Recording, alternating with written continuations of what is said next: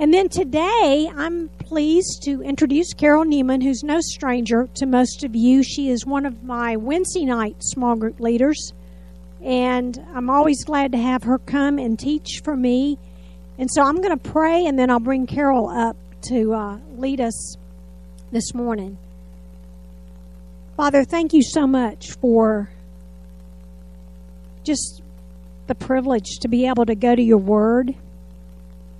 And Lord, I thank you that you are the bread of life, that you meet every need that we have. Not every want, but every need. And Father, thank you that you are teaching us about this through your word. Thank you that you want to be our bread of life. And so I pray for Carol as she comes now. Lord, speak powerfully through her. Lead her and guide her. Open our ears to hear your message to us. In Jesus' name, amen. Good morning. Am I on? I'm on. Okay. This is a low blow today to talk about appetites after we've had 2 big holiday seasons. But I'm not going to talk about ways you need to curb your appetite today. Last year, we had a unique experience of having our daughter and her family and her big dog live with us for quite a while, and it was a joy, and it was a delight, and there were lots of new and different things, and one of those was that there were 2 women in the kitchen together working, and then lots of happy hands helping to clean up afterwards, so hurrah. But it was a relief to have somebody else plan menus.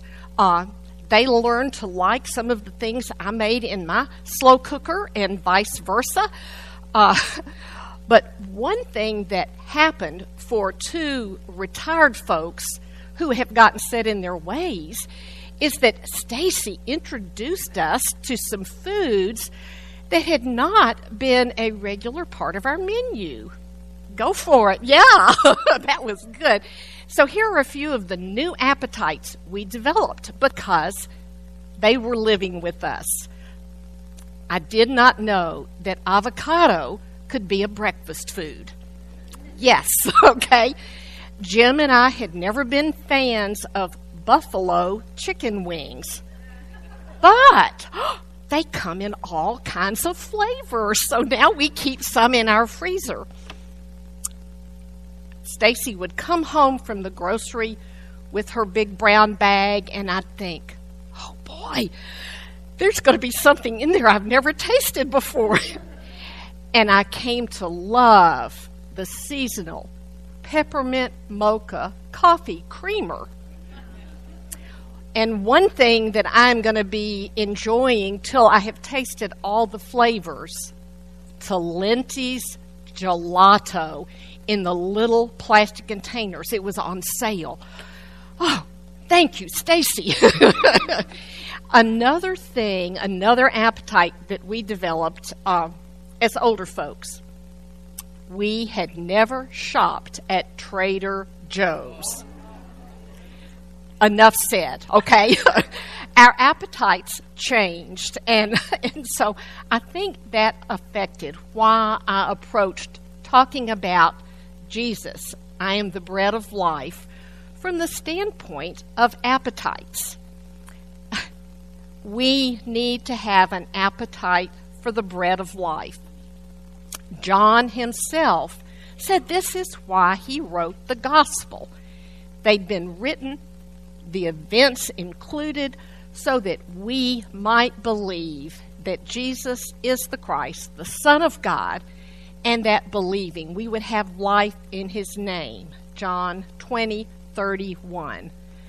An appetite for believing in Jesus Christ, the Son of God, belief that brings eternal life, and appetites certainly rolled through the story of the fish and loaves, very much a narrative of appetites.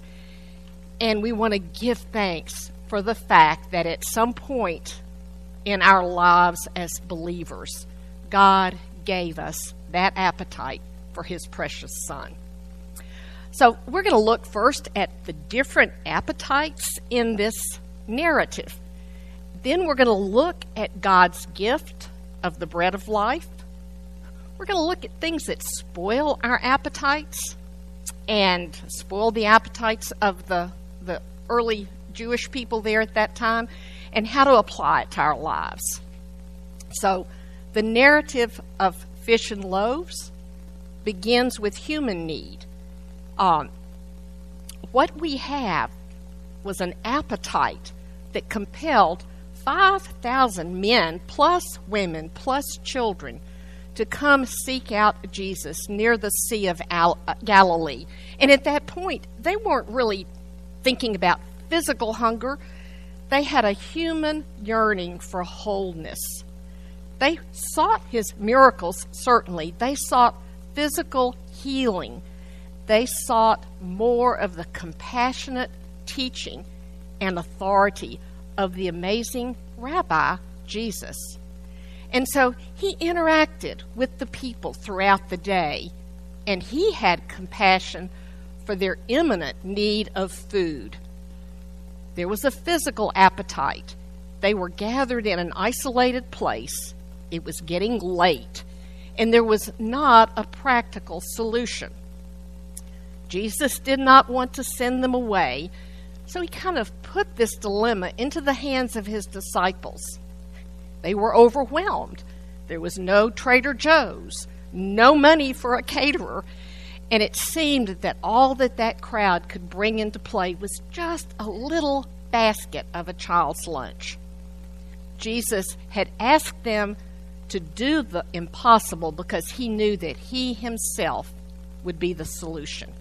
And this set the stage for that amazing miracle: bread and fish in abundance, people fed, appetite satisfied, tons of leftovers, and the people themselves made a very interesting connection between the great provision of bread and their own history as the people of God. So this miracle fueled a different appetite. They now had an appetite for their expectations to be filled. Aha! Could this man be the prophet, the deliverer, who might rescue us from our plight as people under Roman rule? Moses had delivered people from the Pharaoh. Moses had given manna in the desert. Perhaps that's who Jesus is. In fact, Jesus himself perceived that they intended to take him by force to make him king. So he got out of the way. The next day, the people wanted second helpings. They crowded around him again.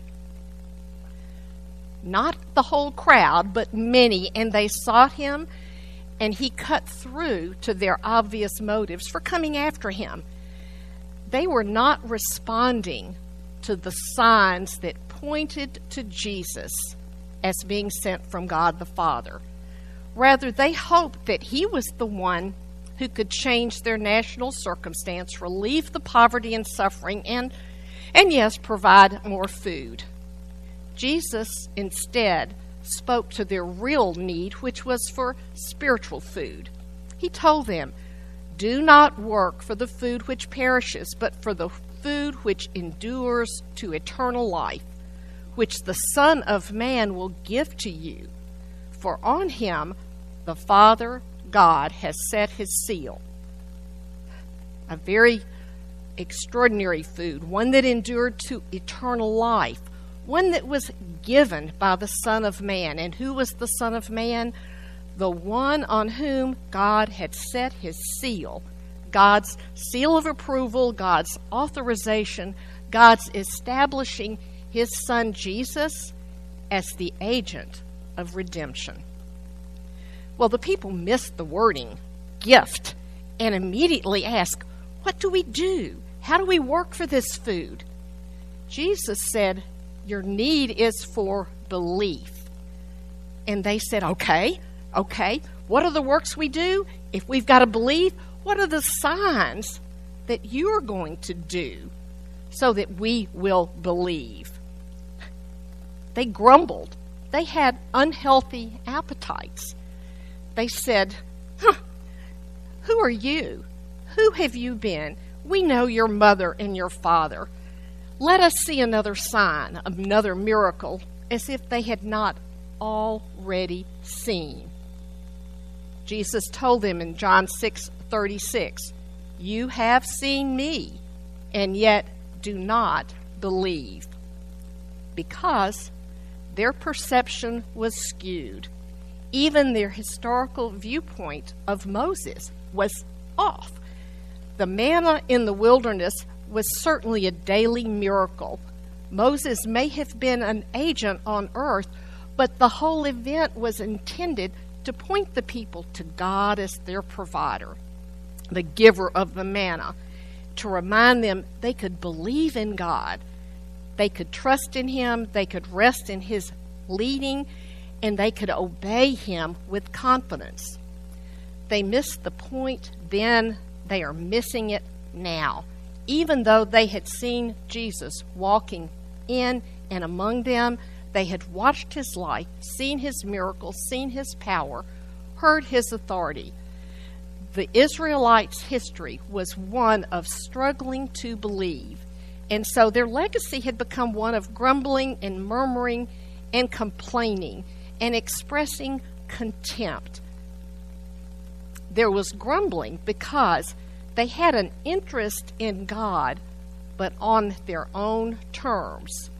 They wanted to reduce the person of Jesus Christ either to an earthly deliverer or an agent, but not the anointed Messiah. They wanted to argue over the imagery that He presented about bread and body and flesh and believing and eating. That was not new imagery to the children of Israel. Their Old Testament writings had used metaphor and imagery to focus on the spiritual life and the relationship that people had with God the Father. The imagery pointed ahead to Messiah through the Passover lamb, its blood and its body, through the contents of the tabernacle and symbols, through what we read in the Psalms and in the prophets, ultimately pointing ahead to the broken flesh and the shed blood of Jesus on the cross. They wanted God, but wanted Him on their own terms. So Jesus continued the patient dialogue of teaching. He explained to them about the gift of the bread of life, that God the Father gives us both the appetite and the gift of His Son, and the promise that comes with His Son. That's everlasting life. That's being God's child. It's an enduring relationship, one not to be broken. I've listed several specific verses, but He says the one who comes to Him won't be cast out. The one who beholds the Son and believes will have eternal life and will be raised up on the last day. The one that comes to Jesus has been drawn by the Father. It is written in the prophets, they shall be taught of God, and everyone who has heard and learned from the Father comes to me. So there was a clear invitation in relationship to the bread of life that they come, they believe, they eat, and then they live. Who did I talk to? Martha Reardon. And we commiserate sometimes. We've both had broken bones. And sometimes we take for granted the miracle that operates in our physical bodies. There are all kinds of physical processes so that our bones, in the right circumstance, heal. We don't have to engineer any new kind of activity to make them heal. Our bones were created that way. Food goes through an amazing biochemical change because God created amazing biochemical paths to assimilate our physical food into our physical bodies so that we have cells that make us have new fingernails. And we have cells that fight off disease. We eat food, and God has created a way to change that food into energy so that we can have physical movement, into electrical impulses that we hope still work to help us think, and into senses with which we comprehend the world around us. I mean, that is amazing. It's extraordinary what happens to the physical food because of how God engineered that to be assimilated into our physical bodies. Well, ladies, it is far more amazing, the miracle of assimilating the spiritual bread, the bread of life, who is Jesus Christ, into our lives to bring life, to sustain life, and to give us a hope for life. So I'm going to make a little comparison. I couldn't figure out how to put it all on PowerPoints. If you want to put a column for physical bread and a column for spiritual bread, go for it. Physical bread, it grows stale. It deteriorates. The bread of life is eternal. It is enduring. Physical bread requires work of some sort to make it palatable and usable by our bodies. The bread of life is a free gift of grace from God, instituted because of our faith and our belief. Physical bread feeds, energizes, sustains the physical body. The bread of life brings life to a soul that was dead in trespasses. Physical bread is needed to sustain daily life. If we go too long without eating, we are not well. If we don't eat the right kind of physical food, we are not well. Spiritual life is daily sustained, daily nourished, daily energized by the living bread, which is Jesus Christ, God's Son. It's a miracle. It's a mystery. But seeing Jesus for all that he is and believing in him gives us eternal life and gives us what we need to live down on this earth daily lives as his children. Well, the people were gathered in this crowd to see and to hear from Jesus. Some of them understood. That question, do you not yet understand? They understood, and they got it. They stayed with Jesus. They believed. They partook. But we are told further in that chapter in John that some turned away, some grumbled and murmured and left. Our pastor, Cole Huffman, said it well. This is a plug for his book.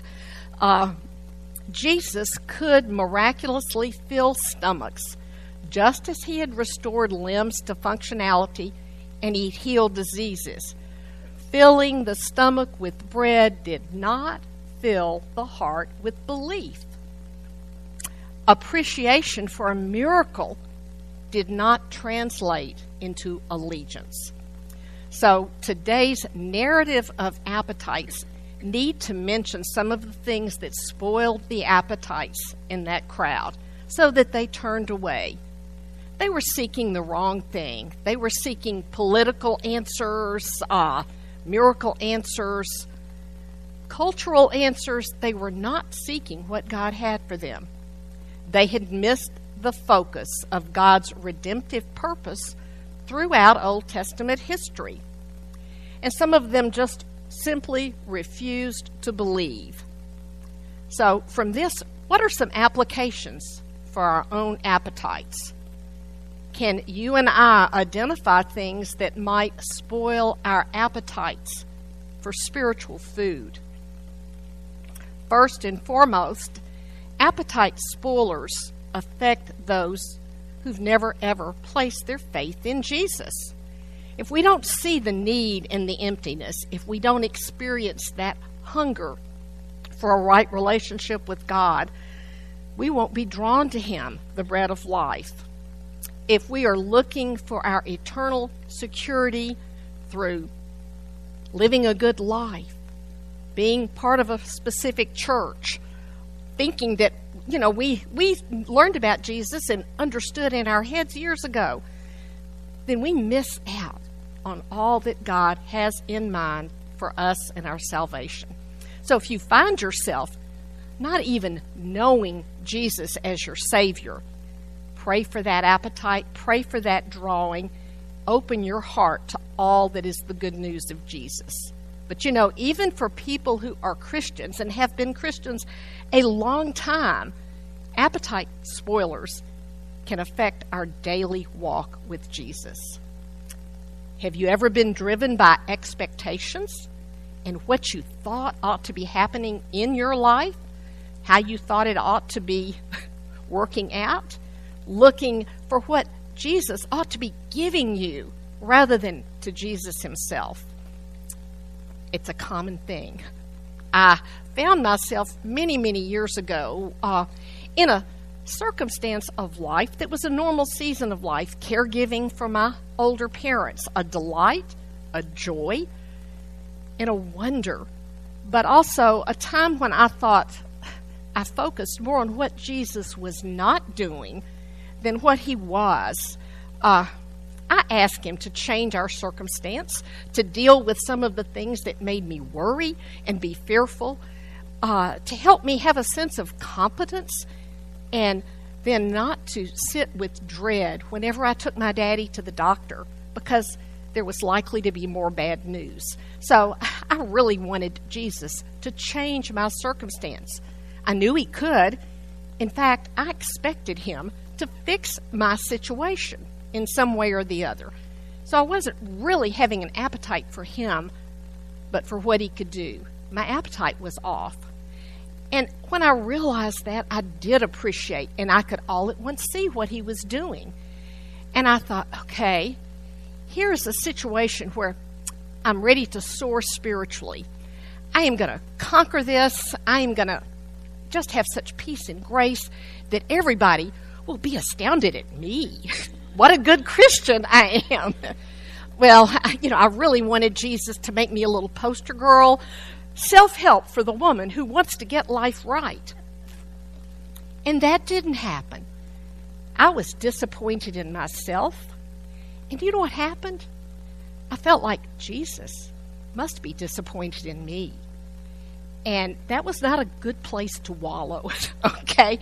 And he showed me clearly what I had forgotten, that each day I wake up with him, fresh and loved and encircled by grace.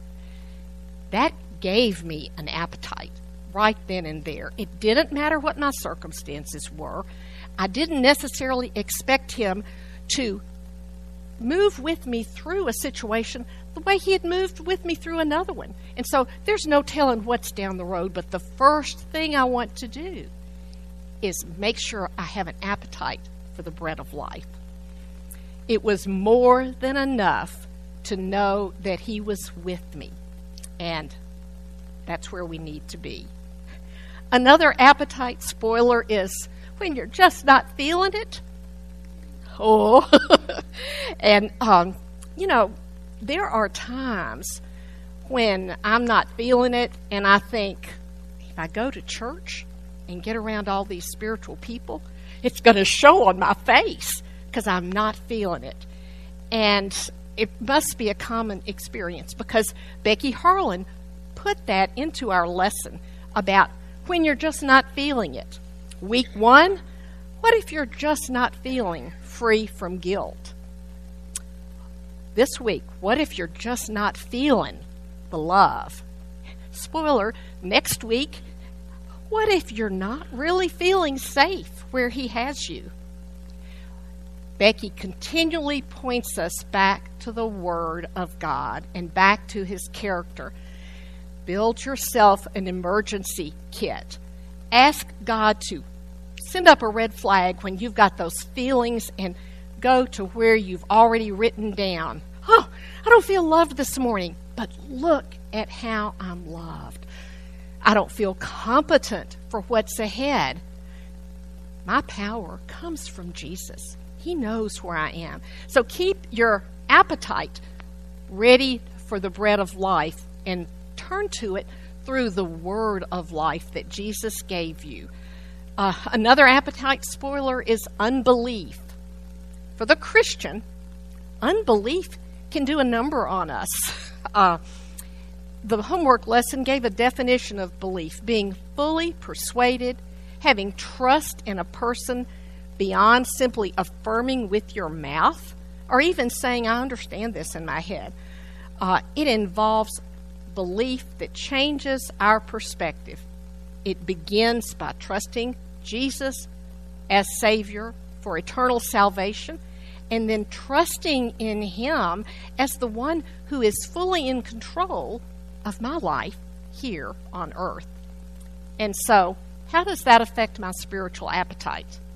I need to ask myself, when life is difficult, does that affect my belief in the goodness of who Jesus is?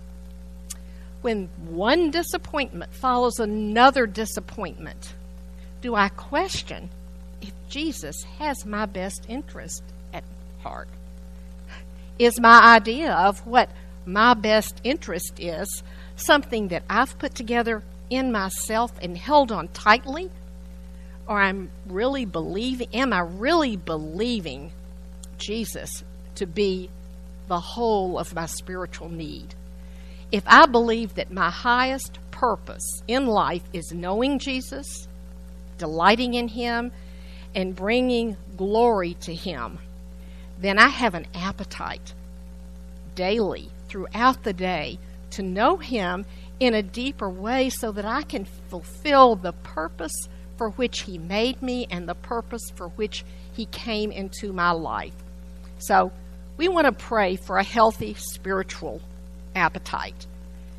See if we are praying daily to know Jesus more and more, to be filled with Him and His power.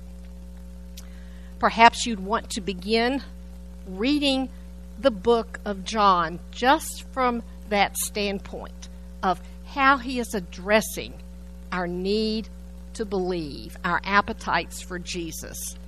Nurture your appetite for the bread of life.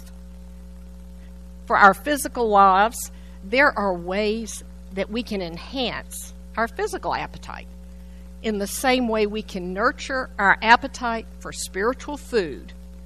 We've talked about these: prayer, time in His Word, a heart of gratitude for who He is and why He came into the world, stillness before Him, because I don't often have an appetite to sit still. I look at my day and I want to get going. Being still, learning from those that God brings into my life, and having fellowship with other believers so that when I do find my appetite spoiled, I can learn from my sister in Christ when she went through something very similar. The answer to all the appetite spoilers is in seeking Jesus Christ as the bread of life and finding all our desires met in Him. John Piper said this in such a beautiful way and related it directly to the bread and loaves. I've given you just a little bit of an excerpt, but he says, Jesus did not come to be useful, but to be precious. Jesus Christ did not come into the world to assist you in meeting desires you already had before you were born again. He came into the world to change your desires so that He is the main one. He came to change those desires profoundly. It is called the new birth, so that He is the central desire. He is the bread. He is the precious one. Well said, John Piper. So let's pray together and thank you for your attention, and let's have new, renewed, consistent appetites for the bread of life. Dear Lord, we do thank you for the truth of your word. We thank you for your Son, Jesus, and all that we are learning about him in studying these I am statements. I pray, Father, that we will have appetites for you, for all that you are, that we will nurture our appetites, that we will encourage other people in their appetites, and most of all, Lord, that it will be our delight and our joy to feed on you and to be with you in whatever circumstances we are. In Jesus' precious name, amen.